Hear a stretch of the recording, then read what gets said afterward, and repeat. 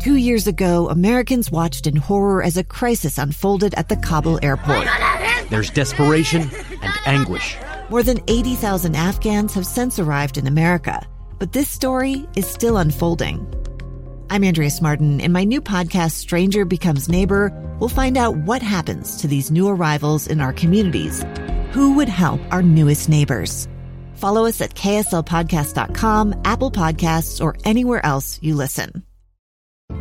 This is Utah Weekly Forum, a public affairs show dedicated to learning more about the issues affecting our lives and health and exploring the resources available in our diverse communities to help. Here's your host, Rebecca Cressman. I'd like to thank you for joining us for the Utah Weekly Forum. I'm Rusty Keys in for Rebecca Cressman, and today we're talking to Dr. Jennifer Majurczyk, who is the Chief of Vascular Neurology and the Stroke Center at the University of Utah of Health. And Dr. Majurczyk, October 29th, World Stroke Day. Correct. So I'll be honest, I don't know a lot about strokes. I know they're bad. I didn't know there was a World Stroke Day.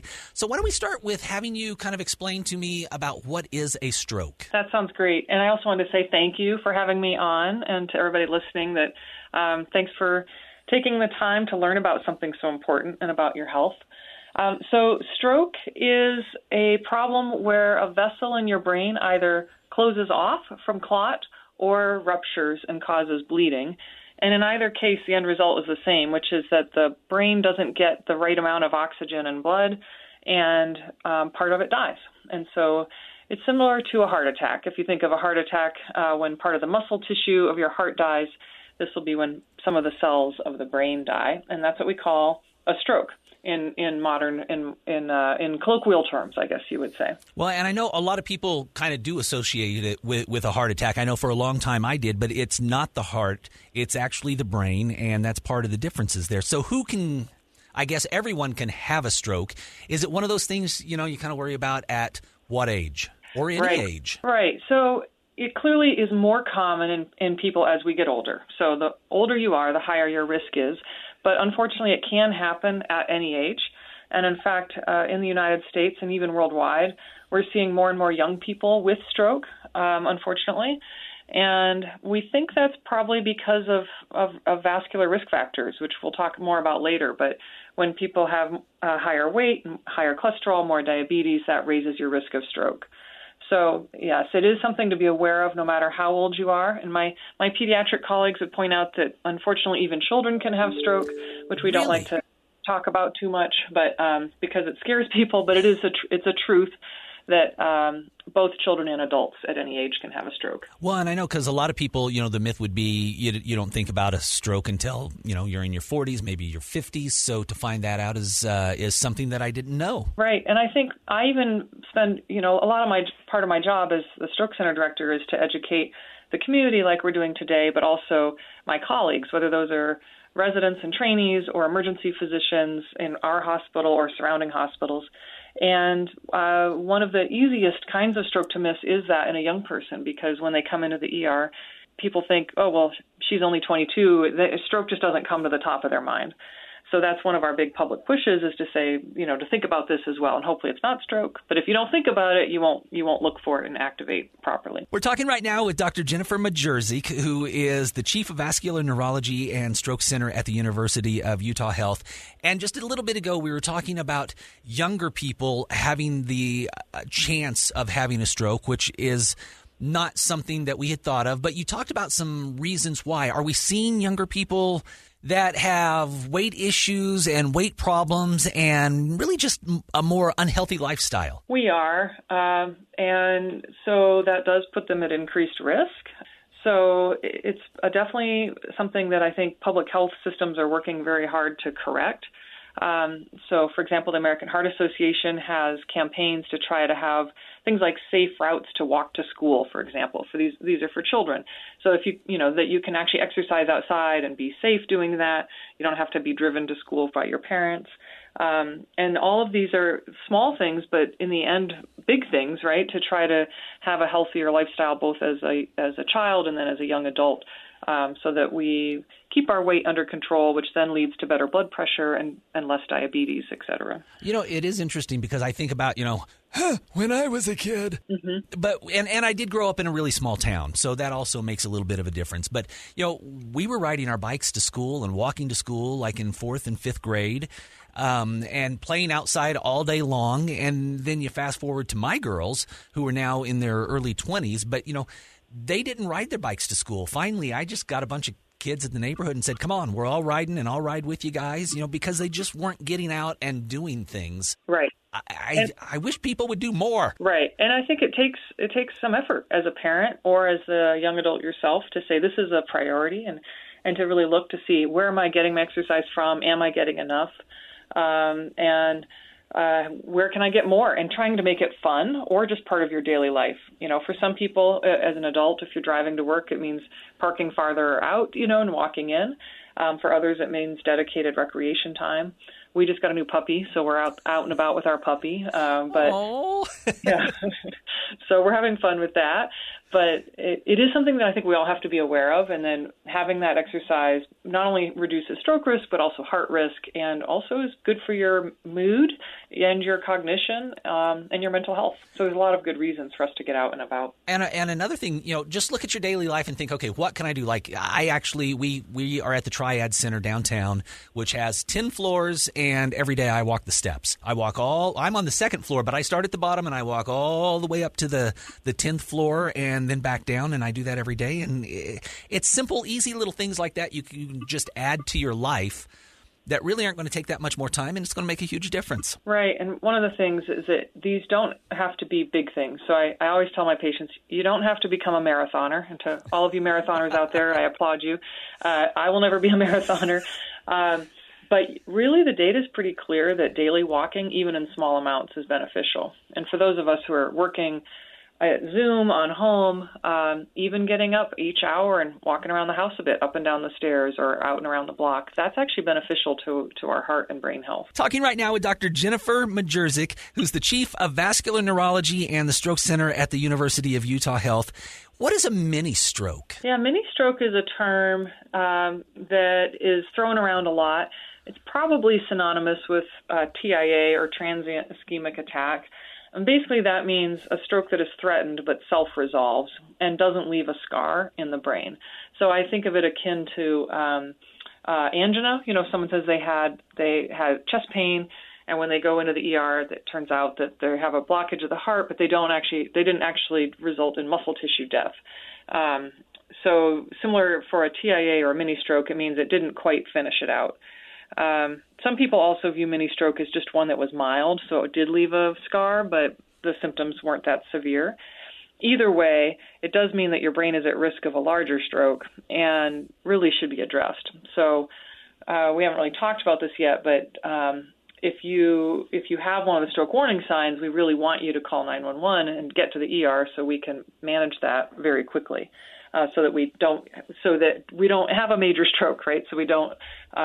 We want to only have mini strokes or none, preferably at all. If you go in, like let's say maybe 2 weeks later after you had a mini stroke, can they tell that you had a mini stroke? Yes, you could get an MRI, and if it left a scar, we would see the scar.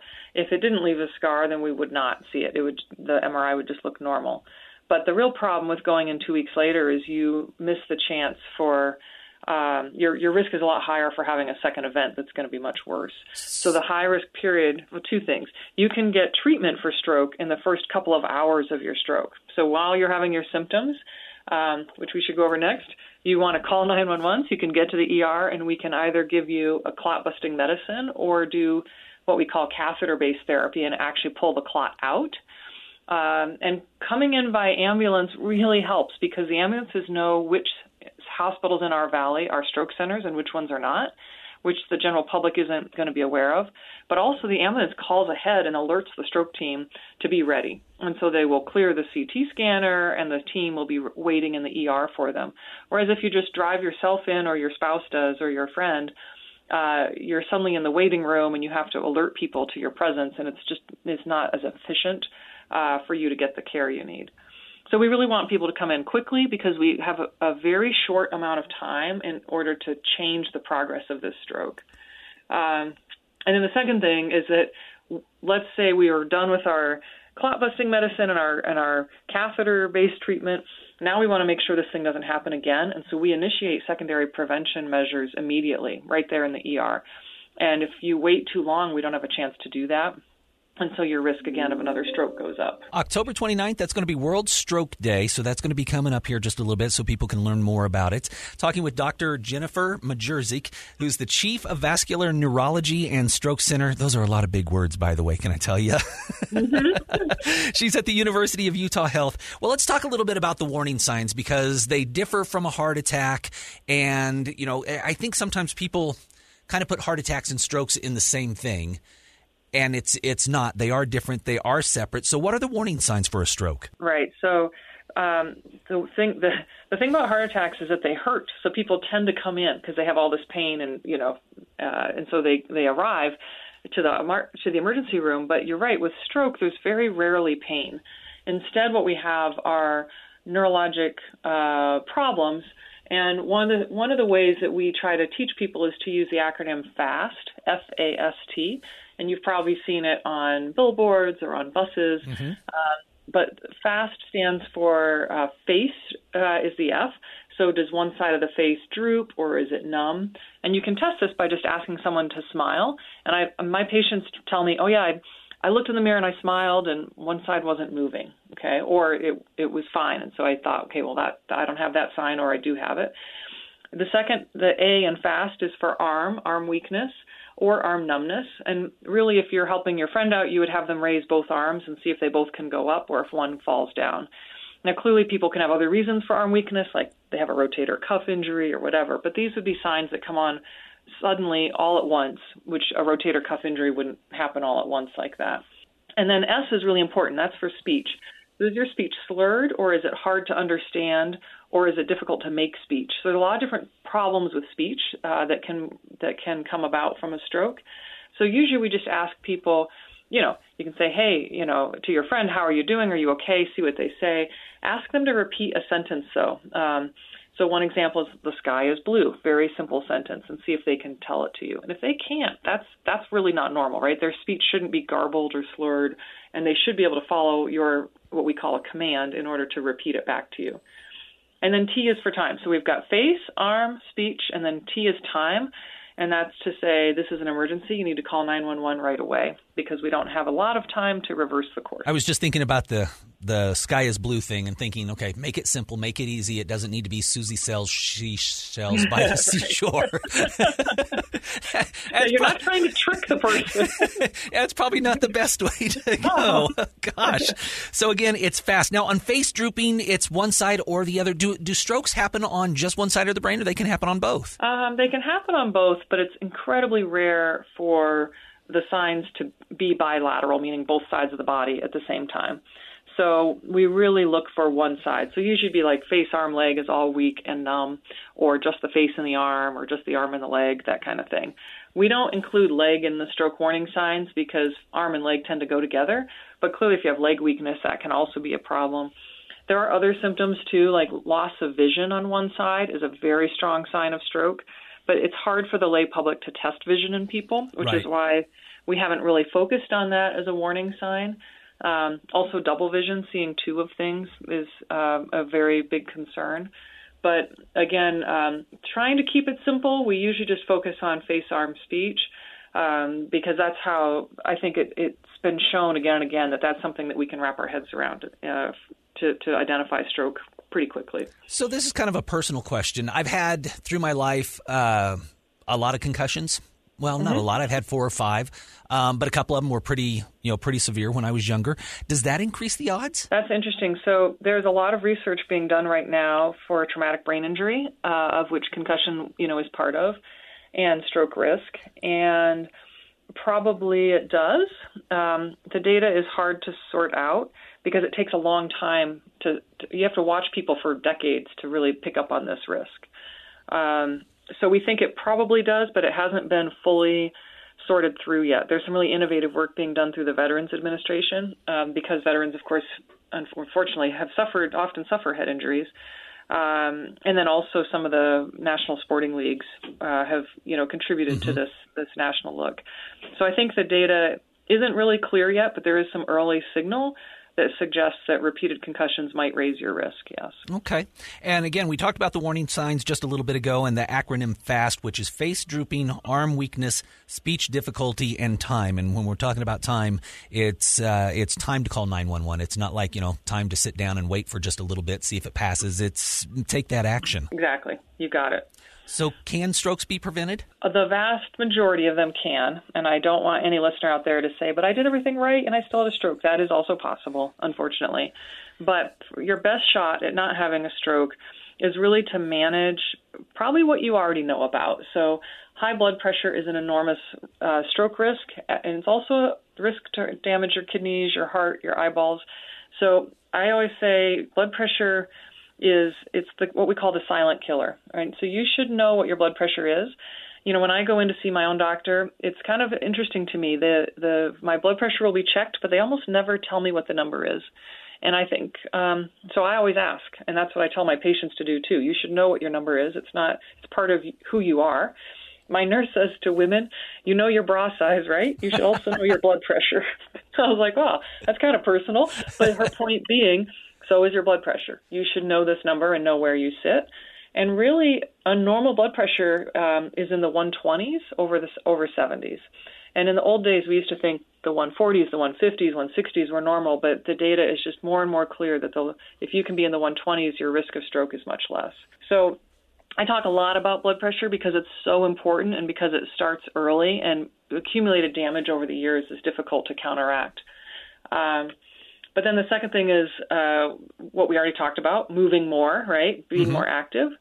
And then smoking. If you're smoking, you've got to quit. And I know it's not easy, but there's ways to help. But it's an enormous risk factor for stroke. And that probably includes e-cigarettes as well. Although, again, that e-cigarettes are new enough. We're not entirely there yet with that data. And then the other thing is cholesterol. So again, you should have your cholesterol checked, with whatever regularity the primary care thinks is appropriate. But if it's high, it should be treated because that cholesterol can go to the arteries in your neck and in your head, and you don't want that because then it raises your risk of stroke again. So what about AFib? Yeah, so atrial fibrillation or AFib is an abnormal heart rhythm that is increasingly common as we age. It's pretty uncommon it's very uncommon in young people, and it's pretty uncommon in middle-aged people. But after around age 60, the incidence goes up and up, and it's more common in women than men, but it's seen in both genders. If you have atrial fibrillation, what's interesting is that if your heart is kind of not pumping or not, if the electricity of your heart isn't as steady as it normally would be, it can set up a system where you develop clot that sits in your heart, and then every now and then the heart ejects it and it goes up to the brain. And that's when you have a stroke from atrial fibrillation. So the way to prevent that is to be on a blood thinner, of which there's several kinds. But that definitely takes a conversation with your doctor because they have to do some risk-benefit calculations regarding your bleeding risk and your stroke risk and make a decision with you about that. But certainly atrial fibrillation is a big risk for stroke if not managed correctly. Well, and as you were talking about blood pressure, and just knowing your blood pressure, it is interesting because I'm like you. No one ever tells me, but I always ask. And occasionally I get like just a weird look like, if it was bad, I'd tell you. Yeah, I know, but I want to know. I'm just, I'm kind of, right. I'm weird about those kind of things. So that doesn't bother me to ask. Go ahead and ask those questions. That's what everybody is there for. Right. We're talking with Dr. Jennifer Majerzik, who's the Chief of Vascular Neurology and Stroke Center at the University of Utah. And we're talking about strokes because World Stroke Day is going to be up on October the 29th. We've talked about a lot of different things, but what other things do we do or can do that you would recommend that we haven't discussed yet? I guess we didn't talk about diabetes a lot. Okay. But it's certainly, if you have pre-diabetes or diabetes itself, getting those sugars down is really important. And I've been amazed. I recently attended a lecture on diabetes medications, and there's just a revolution going on in that field that, for me, I just send all my patients now to somebody who's an expert in that because it's too much. The science has gone so fast for me. So there's a lot of options out there for diabetics, but really the best way to not be diabetic is to keep your weight under control. But nonetheless, if you already have diabetes, getting your sugar down is really important. And then I think, just some wholesome things, which is kind of being smart about having a community around you and making sure that your family and everyone knows who you are, knows what your wishes are, and then is aware of if you ever have a problem so that they can call 911. And I think this is a big issue for older people who may live alone. So trying to have that community with you can be very helpful, both for your cognitive health, but also to help you out if there's ever an emergency. October 29th, that's going to be World Stroke Day. If I want to find more information, I'm going to just take a wild stab in the dark that you've got some online that we can look. Where do we go? Right. So the University of Utah Stroke Center has some information. And I will say the American Heart Association is also a stroke association and has incredible resources for patients online. So both for preventing stroke, treating stroke, and then recovery. And we didn't talk a whole lot about recovery, but I will say if you're someone out there who's already had a stroke, there are a lot of resources for both education, but also community events and recovery resources to help you through this period, support groups and that kind of thing. So both our state has those, most hospital systems do, and the American Heart Association has a lot of information as well. And I think those symptoms that identify a stroke are just so important to kind of talk about again. It's kind of like, people learn CPR, but then if you don't use it and you kind of slowly kind of forget what you're supposed to be doing, it's kind of the same thing with these. I've heard about FAST, which is the acronym for the symptoms for stroke, but if you don't think about it, you start to kind of forget about it. So tell me again what FAST stands for. Right. So FAST is face drooping. So is one side of the face weak and not moving correctly? And you can test it by having someone smile. And then A is for arm weakness. Is the arm weak or numb? And so you have them lift their arm up and see if they can hold it up there. Speech difficulty, is the speech slurred, or does it sound like they have marbles in their mouth, or do they just not make any sense? Are they using words that aren't real, or do they not understand your speech? And then T for FAST is time to call 911.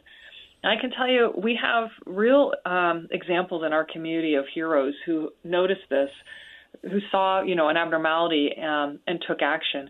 And I applaud them. There was a fourth grade class a couple of years ago whose teacher had a stroke, and they ran to the principal, told the principal, called 911, and the lady was rescued and saved. It was just incredible. Teach your children. Yeah, I read about that story. Yeah, I won't use her name because I don't have her permission, but I think it really is one of those things that says public education can make a difference, and so you can tell your kids or your grandkids, make sure people know, and then hopefully we will save a few more people. Another one of those stories happened not too long ago. I want to say a couple months ago. I saw it, on the web. It wasn't locally, but there was actually a newscaster who was doing like the 10 o'clock news, and they noticed some of these symptoms, and someone called in, and next thing you know, she was off to the hospital, and that was the reason why. Right, and so she had the decency to have her stroke where everybody could see it and help her.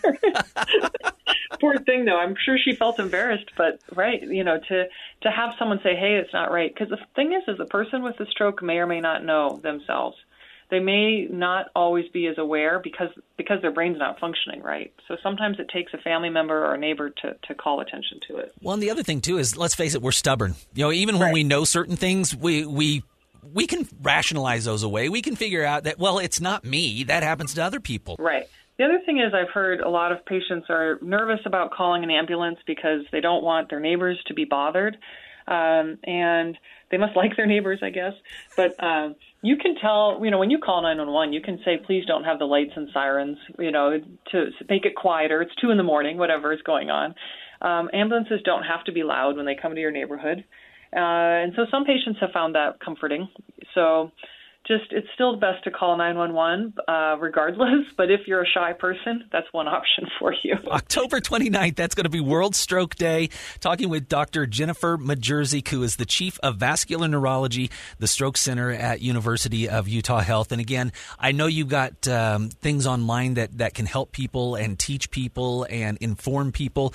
Give me those websites again. Right, so you can go to the University of Utah Stroke Center and then also the American Heart and Stroke Association, and both have really good information to help you out, both in learning how to prevent a stroke, how to treat one, and then recovery options for support groups and things of that nature if you've already had one. We also have a lot of trials. We're not talking about trials today, but lots of clinical trials, and that's a nationwide effort, not just us at the U of U. But, you might be interested in one of those as well. Dr. Majurczyk, thank you so much for your time and for the information. I've learned a lot. Well, thank you. I really appreciate us being able to talk about it today. International Stroke Day is a good time to become aware. And for those of you out there listening, I appreciate your time and thoughts. Utah Weekly Forum is produced by KSFI FM 100.3 in Salt Lake City, a Bonneville International station. Subscribe to the Utah Weekly Forum podcast online and email us at Rebecca@fm100.com. A gun in the face. Then all of a sudden they all kind of lined up. They pointed their guns at me. And this is the point where I thought, I'm going to die today. Started 2 years of horror for an American in Venezuela. They said, you need to give us your phone and get ready because you're coming with us. I'm Becky Bruce, and I spent a year researching and piecing together Josh and Tammy Holt's story about their ordeal in a notorious prison. That's when everything started to turn bad. We had another pound on the door. Boom, boom, boom. And there was the police once again. You can binge all of the episodes of Hope in Darkness on KSLpodcasts.com or wherever you get your podcasts.